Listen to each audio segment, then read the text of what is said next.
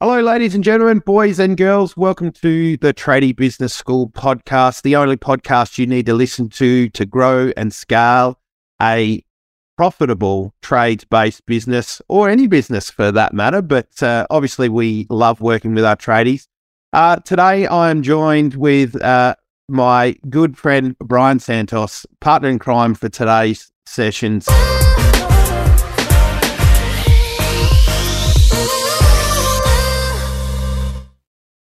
G'day, Brian. Glad to have you on the podcast. I hope you're well. Hey, I'm great. I'm great. Thanks for having us again. Welcome back. It's good to have you as a recurring feature guest on the podcast. I do enjoy our time together, mate. We've got a banger topic up for today. It's right up your alley. You are the mergers and acquisitions specialist. Offline, we were talking about some of the amazing opportunities that are out there right now. Now, this is good for people at both ends of the spectrum, people that are in kind of startup phase or really anywhere in their journey. And they're kind of, the last 3 or 4 years has been exhausting, So if you're considering wrapping things up just because you're overworked, overwhelmed, burnt out, whatever it may be, there's an opportunity for potentially you to propose a merger and acquisition with somebody else where you can get some help from somebody who's, maybe more established.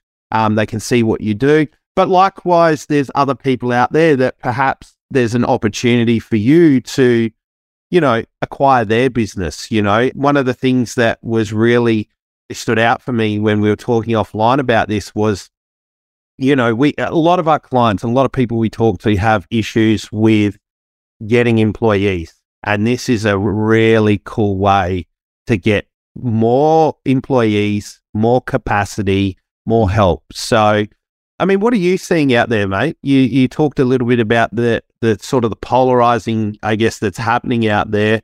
Some people are, I guess, slowing down. Some people are getting a bit scared that there's another crash coming. What are you seeing? Yeah, so it's interesting, right? So over the past, couple of years since COVID, right, we've had a few experiences, right?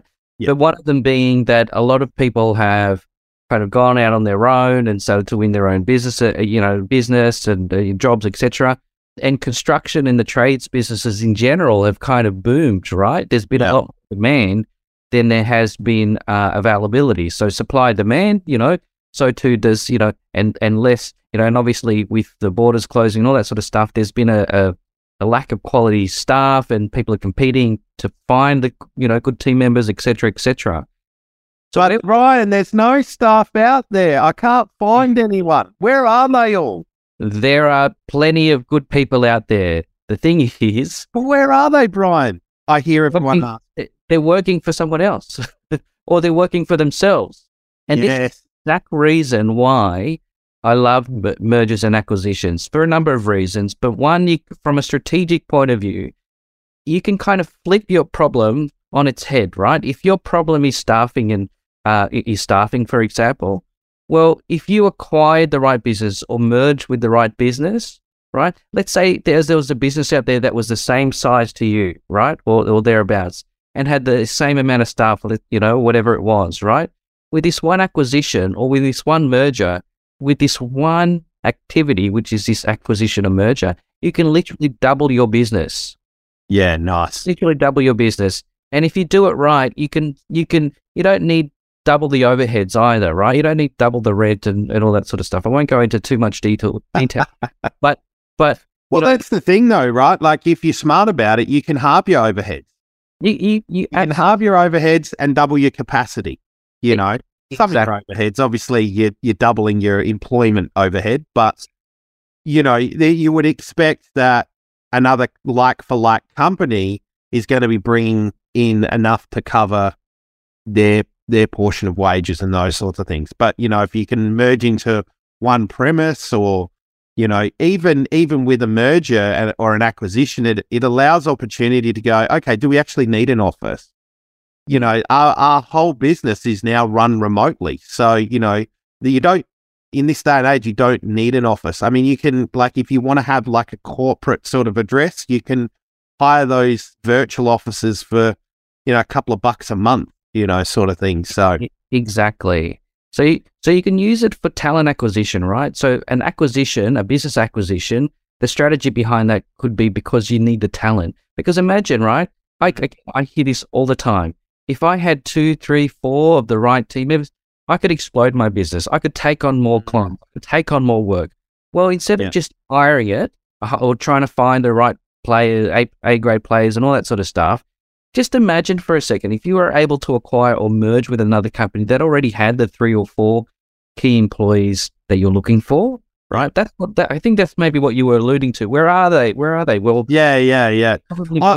I love the thing you said before about people being self-employed. Like, I remember when I first started my journey by myself, the amount of times I was like, oh, now I get it, being out by myself. Do I really want to keep doing this? And the amount of times I've had people, and I've seen like people who have been self-employed often make some of the best employees because they get it now, right? And they don't want that burden. So, even just acquiring a solopreneur, somebody that's out for themselves, but usually you'll find that they're not managing their invoices, their cash flow is smashed, they're exhausted, they just want to spend time with their family, right? No different to the problems that we help solve people. If you can come across somebody and help solve their problems, right, it becomes a no-brainer, Yeah, so really like just acquiring people. But I think one of the other things you said is, it opens up the opportunity to get to the next level. What do you mean by that? Well, like I said, if you're you can grow what we call organically, right? So you're working harder, you take on more and more jobs, more and more clients, and your pricing's better and all that sort of stuff, right? So you can grow kind of incrementally, right? So with more output, with more input, you can create better outcomes, right? More output, right? So that's organic growth. Whereas growing by acquisition or acquiring another business means that you have opportunity to not only add to your existing business, but let's say, for example, your clients are a specific type of client and you provide the carpentry for that, right? Let's say they also use other ancillary services that aren't just, maybe I know shop fitting kind of fits under carpentry and all that sort of stuff, but shop fitting is kind of a separate kind of skill set, together, right? But imagine if a carpentry business is specialized in a certain type of carpentry, acquired something that was complementary to what they're currently doing, and they had similar types of clients, then you could add now that service to what you already do, and even get more types of clients, or the number of clients, but also add now a service to your existing clients that you didn't have before. Yeah. So while 1 + 1 = 2, it actually doesn't in many of these situations. There's a saying, right? 1 + 1 = 3 in mergers and acquisitions. Yeah, I love it. And it does make perfect sense. And I think the other thing too to consider is usually when you're merging those complementary businesses, the skill sets between employees are often complementary as well. Absolutely. So if one side of the business has a quiet month or a quiet year, and we see this in businesses all the time where they've got multiple disciplines, you see the ebbs and flows of people moving backwards and forwards between the two specialties, if you like, just to allow the business to continue, grow and flourish. So, all right, Brian, you've convinced me. I want to look at a merger and acquisition now. What are the biggest problems that you see in this space? I mean, this is your jam. You do this all day, every day. Yeah. You help people. What do you see? What are the pitfalls? Why wouldn't you merge or acquire a business? Yeah, good question. I mean, there's a lot of risk, right? Especially if you don't know what you're doing, and especially if you don't know, not I should rephrase that. Not if you don't know what you're doing, but if you don't know what to look for in the right areas, because they can be a real pitfall and a real kind of, it can lead to all sorts of problems and issues. So what often happens as a result is people end up paying too much, and people end up paying on unfavorable terms, should I say, meaning that, a lot of people want things up front and all that sort of stuff. Often the case with a lot of small to medium-sized businesses, it's understandable, right? But what a lot of people want is usually way different to what the real value of it is, right? Oh, I've had my business for so many years, and so I'm valuing it based on what I, all that, how much money I put my family's, money and my house on the line. But at the end of the day, the value of a business is based on its actual value, which often the case comes down to the profitability of the business, right?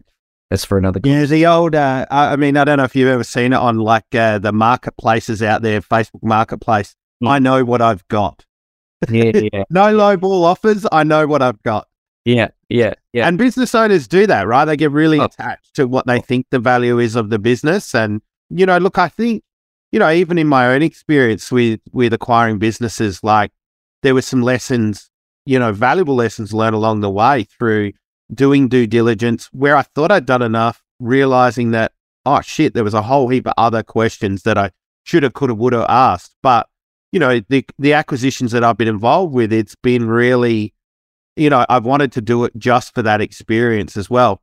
Once again, probably my biggest pitfall with my first acquisition was I did get advice, but not necessarily from the right people. Like a Brian Santos would have been a great place to go, who specializes in mergers and acquisitions, and going, okay, what am I missing here? Because, speaking to the lawyers, speaking to the accountants, they've got their own sort of way that they look at things. But then there's this whole, part of the reason that I'd look to acquire things is for that expansion of acquiring other staff, acquiring systems and processes.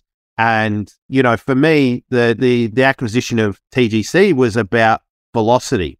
I wanted to get from where I was going, sort of starting up, building out the coaching business to, being able to help people at a greater scale faster, so it does open that opportunity. But like you said, it comes with inherent risk.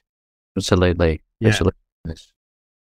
I think one of the things, you talked about when it comes to this sort of stuff is, the risk of working harder, because like when you acquire a business, there's a whole heap of additional work that has to go in. You have to get in there and really pull it apart to see what's going on. One of the other challenges that comes up, and I know we've gone through this too, is the integration of teams. You got different management coming in, people taking different roles. There's a whole, it's not easy for a lot of people to kind of integrate into a new environment, and it certainly can upset the apple cart. And sometimes people have got to go, it's just, it gets to the point where it's, you can't fit all the pegs in the square pegs in the round holes, so that's a real challenge, I think, for acquiring business, is making sure, when I look back over things, I think if I, the lessons that I've learned would be, get in there and integrate and trial it for a while. I know we've got a client at the moment in the middle of acquiring businesses, and part of what they're doing is working in the other business and kind of taking it for a test run, trying it on for sites, which I think is good, but obviously risky, like you're putting time and effort and energy in there. But I think that shorter term pain for the longer term gain is good. So, I mean, in your experience and your wise wisdom that you have and knowledge around this space, what do you think? I mean, I've probably alluded to some things that I would have done differently. What are the key points that you could give our listeners for if they're considering going down this path, from I guess the smaller end, maybe they just need to acquire a solopreneur, somebody that's out there doing, their own stuff, right through to acquiring $1 million plus business, which is what we've done. Yeah. I think first and foremost is understand like what you're after. So I know mergers and acquisitions is an opportunistic thing, right? So it's an opportunity for us to grow, opportunity for us to acquire new employees, et cetera, et cetera. But we should also be thinking about it from what do we actually need and what do we actually want point of view first, and then looking as to whether or not an acquisition fits in to what we need or what we want, as opposed to the other way around, right? We go, holy crap, there's a nice opportunity, and then we kind of go after that, and then we fall in love with that business as a shiny object. Correct. Yeah. Our business should always be the key thing that we keep in mind, not that business, if that makes sense. And so that's where I think people can get kind of lost, right? And go, oh, this is going to be an amazing opportunity. Yes. Yeah. Let's just think about it, how it fits into what we're after, what we're trying to do with our business, and if it actually fits in the first place.